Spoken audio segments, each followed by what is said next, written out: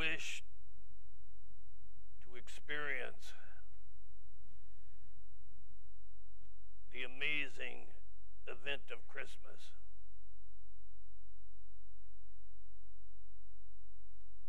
We hope for Christmas to be more than a passing holiday. We hope to see Christ as we've never seen him before. We hope to feel his reality as we've never felt him before. We pray that Christmas would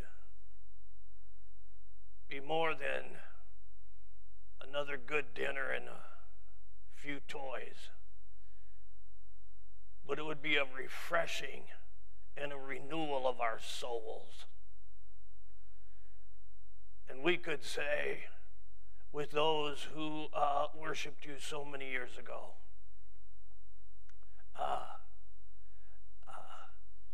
unto us a son is born, and unto us a king is given. I ask this in hope, in Christ's name, amen.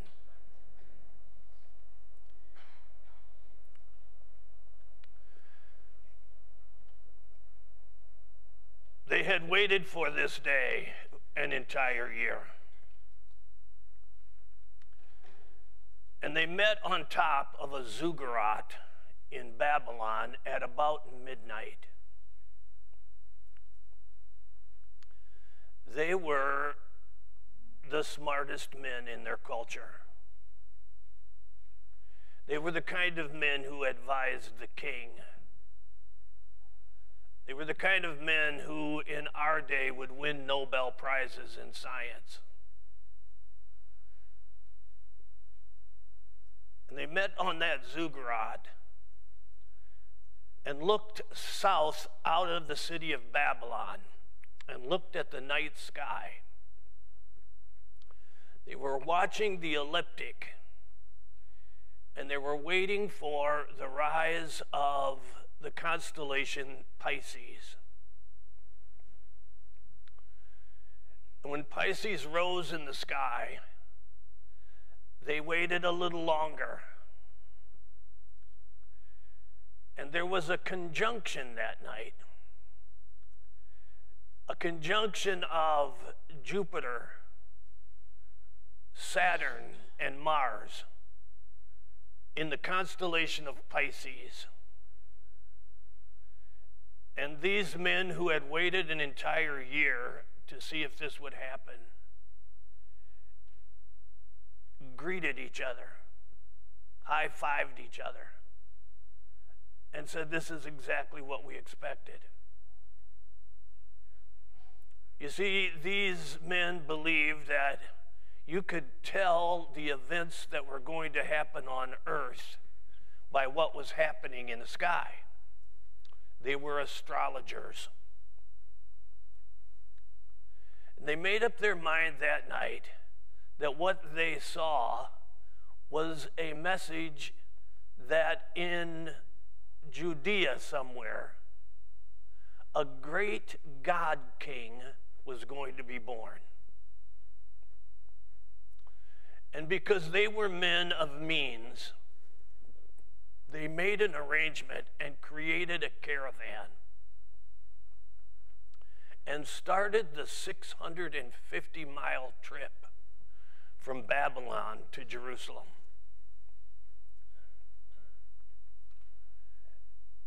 It must have been a sight to see. I know on Christmas cards you see three guys and they're wearing fancy clothes.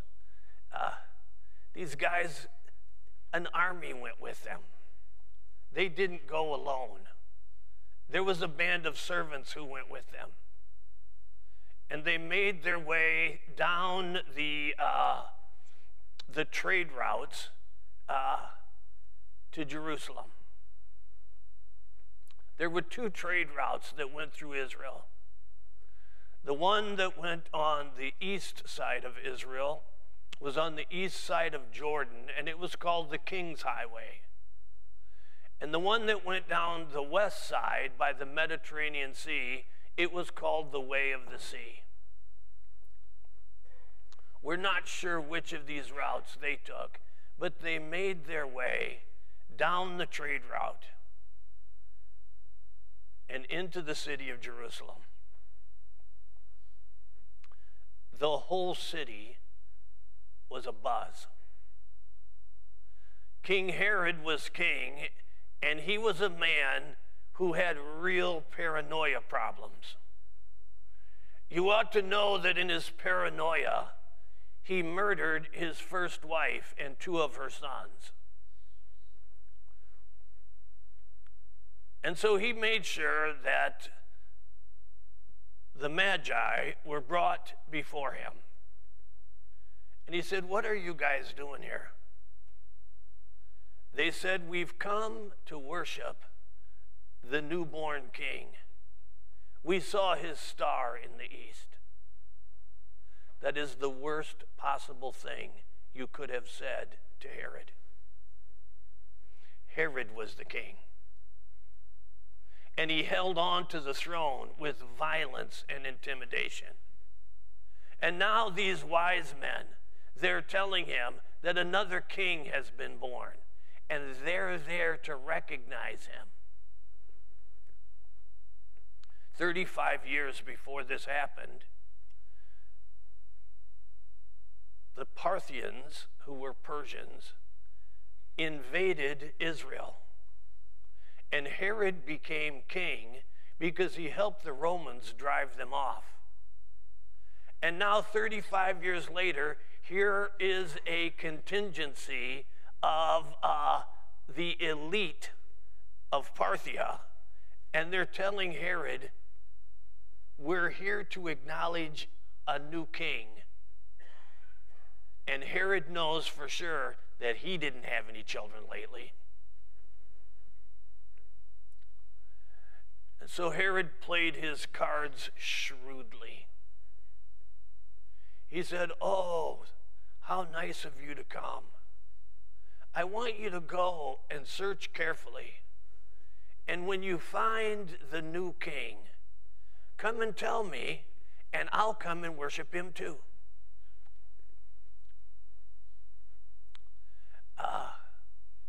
And so the caravan left Jerusalem, and it made its way south. If you went to Jerusalem today, Bethlehem is a suburb of the city. But back then, the city wasn't so big, and it was a little village outside of the city. And they made their way into the little village of Bethlehem. By this time, Mary and Joseph were renting a house. They were out of the stable. And they made their way to the little house where Joseph and Mary were renting. And someone knocked on the door. And Joseph answered the door, and you can just imagine his surprise. He said, "Well, our house isn't big enough for everybody, but I guess some of you can come in." And so the wise men came in, and they offered Jesus Christ treasures. The treasure of gold, a symbol of his royalty. They offered him the treasure of frankincense. The ancient world was a very, very smelly place, and frankincense made things a little more tolerable. It had a beautiful aroma. It was an incense, a symbol of Jesus Christ, the sweet aroma to God. And they offered him myrrh. Myrrh was commonly used as a medicine in the ancient world. They acknowledged that Jesus Christ would be the great physician. And they worshiped the child. You've read this so many times that worshiping the child doesn't strike you as odd. But it was odd. these were elite men from a superpower. They had influence. They had wealth. They were successful in every way that you define success. And of all the places in the world they could have gone, they went to the most shocking place, Bethlehem. Surely there were emperors being born in Rome. Surely there were children who would grow up to be great senators being born in Rome. Surely great philosophers were being born in Greece. You could have gone anywhere in the world, in the Mediterranean world, and found a child that was going to grow up to be significant. But of all those children, the wise men chose one.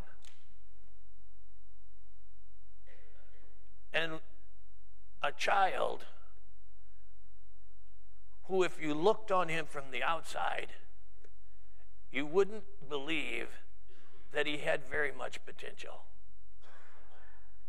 His dad would never be able to afford to send him to college. He was a common laborer, a builder. But the wise men chose one child, Jesus Christ. And they didn't just choose to pay homage to him as a king.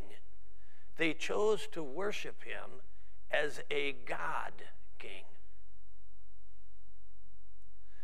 In their minds, God had made it clear to them in the most unexpected way that this child was the God king. And so they worshiped him.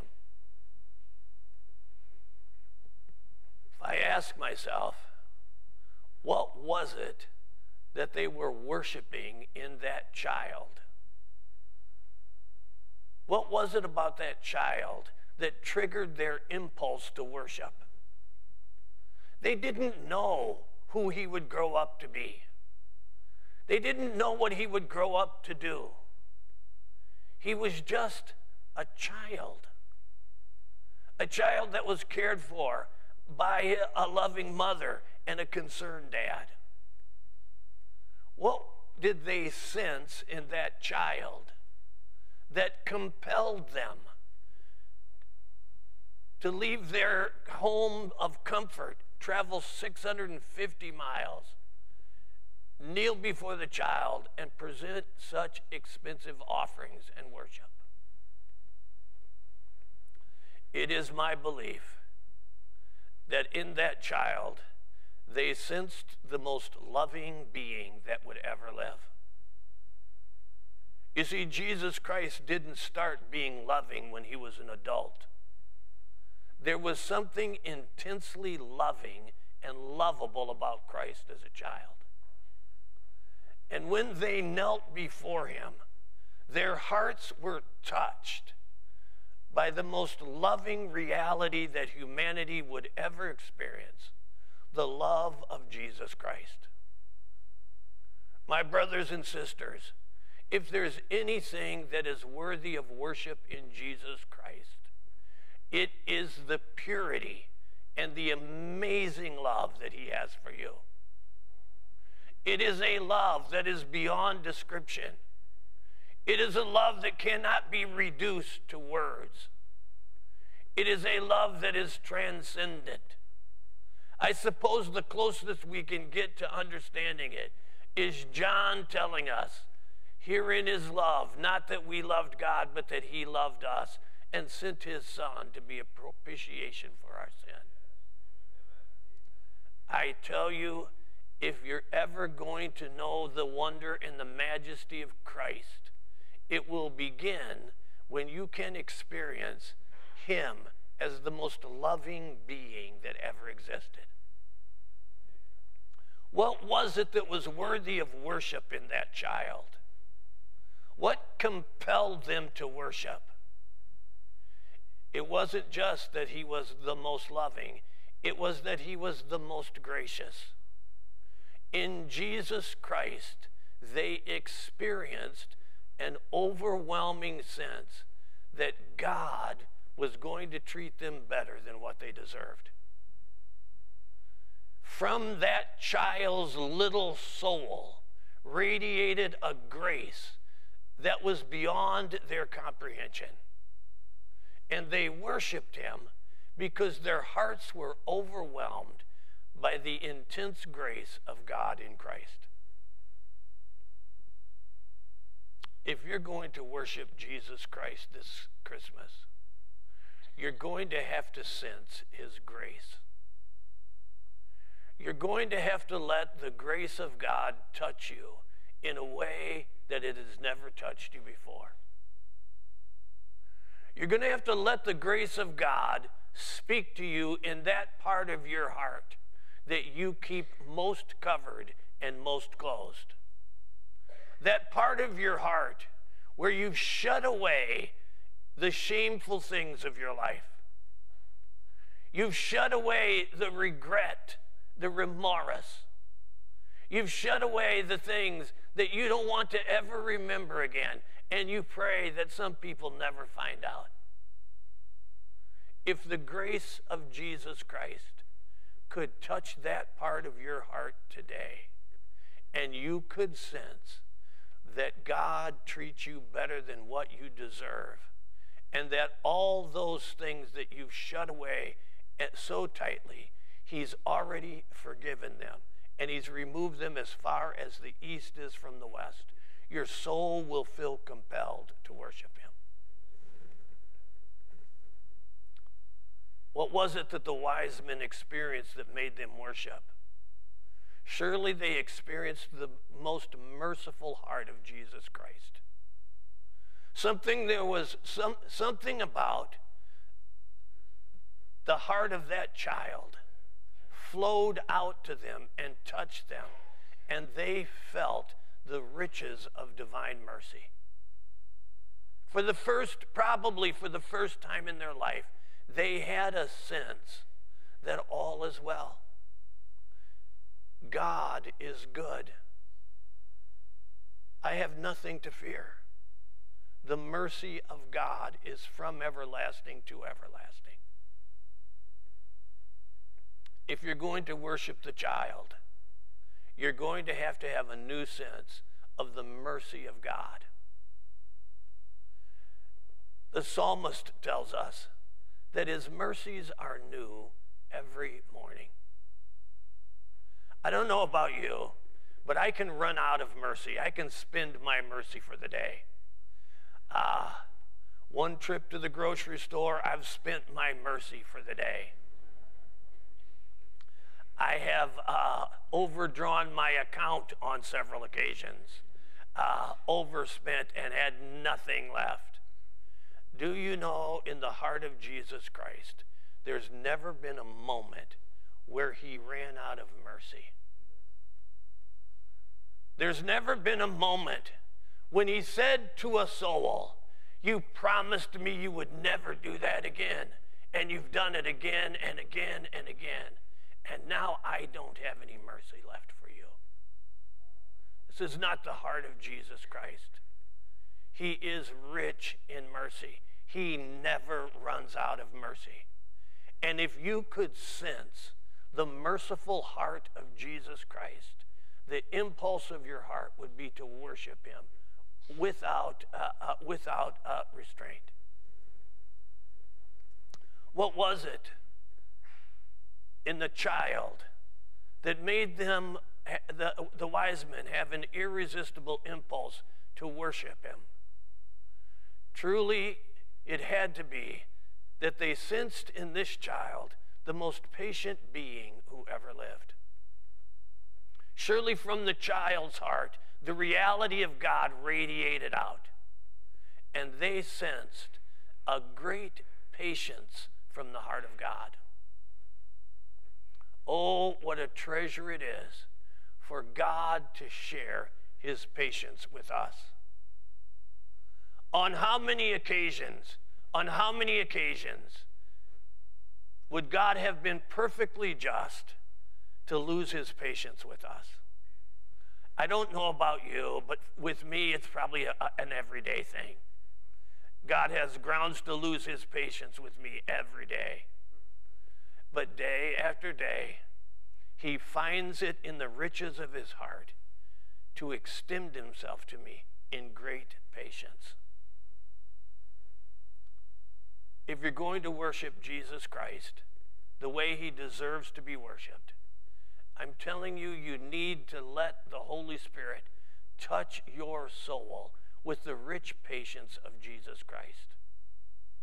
You need to let the warmth of his deep patience touch your soul in a unique and living way, so that in your inner self, you say, you confess, it is well with my soul. Why did the wise men worship him? Why did they fall down before him?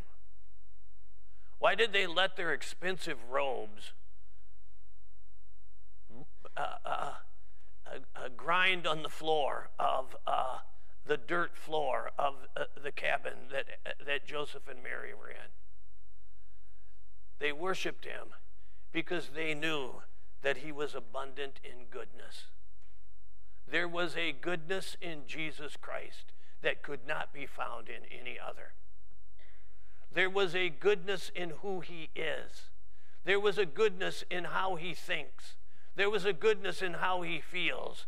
And the goodness of God radiated through that child in the kind of way that the wise men had to worship him.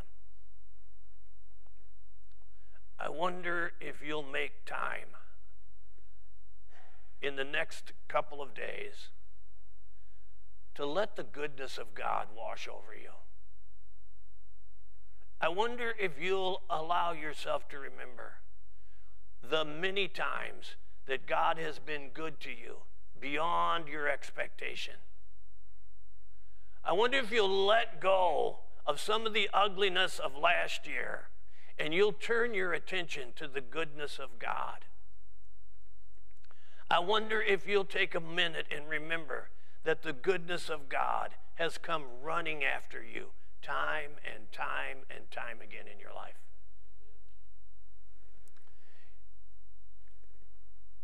I'm certain that these wise men who valued truth and pursued it with the best skills they had, I'm certain that they sensed something of the truth of God. John tells us in his gospel that they beheld Christ, and when they beheld Christ, they saw that he was full of goodness and truth, grace and truth. The truth of God is evident in the child. The truth of God that he created a beautiful world. He made all things well. He looked at his work and said, it is good. He created paradise for man and man for paradise. And in our folly and in our selfishness and in our arrogance, we trashed paradise.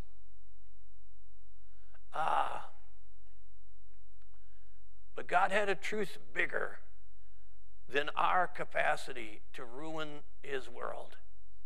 He had a truth much bigger, and his truth was that he could not only create, he could recreate. And in that child, Jesus Christ, he intended to recreate all of mankind. The truth is that in Jesus Christ, God intends to recreate the human soul. That which is tainted, he intends to make pure. That which is broken, he intends to bind up. That which is weak, he intends to make strong. That which is foolish, he intends to make wise. In Jesus Christ, we see the great truth of God, that no matter how much we mess things up, God has a truth that is greater than our failures, and that truth is the recreation of the purpose of God in Jesus Christ.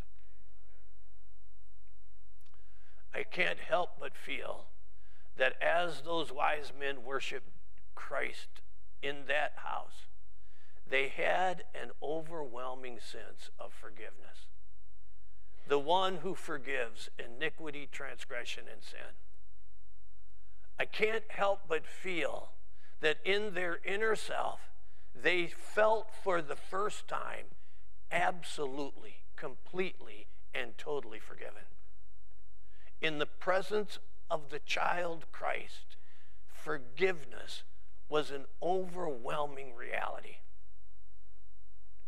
If you're going to worship Christ this Christmas in the way that he deserves to be worshiped, you're going to have to let him forgive you.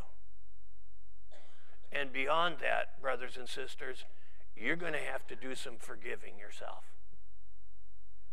You see, when I kneel before Christ and I ask for his forgiveness, he says to me, as you forgive others, I forgive you. You'll never be able to receive forgiveness if you can't give forgiveness. You'll never know the freedom of forgiveness if you won't give forgiveness yourself. And tragically, because life is this way,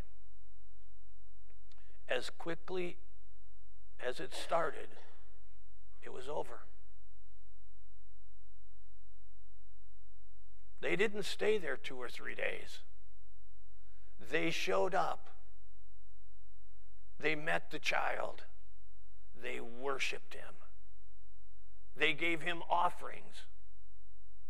And then they slipped out of that little house, and their caravan started the 650-mile trip back to Babylon. But Matthew tells us that God warned them not to go back the way they came, because Herod didn't want to worship the child at all. And so they went back another way. I believe there is a rich symbolism in that. We come to Jesus Christ one way, but we always leave him another way. Church, we come to Jesus Christ one way. We come in one condition. We come with the burdens of our life. But after having moments of worshiping in his presence, after offering him the best we have to offer, we get to go home another way. He is at work in us to make us different and better people, to grow us into his own image, to prepare us to dwell with him forever. Christmas is a beautiful time. I'm going to spend a whole bunch of time with my family. I'm going to enjoy my family.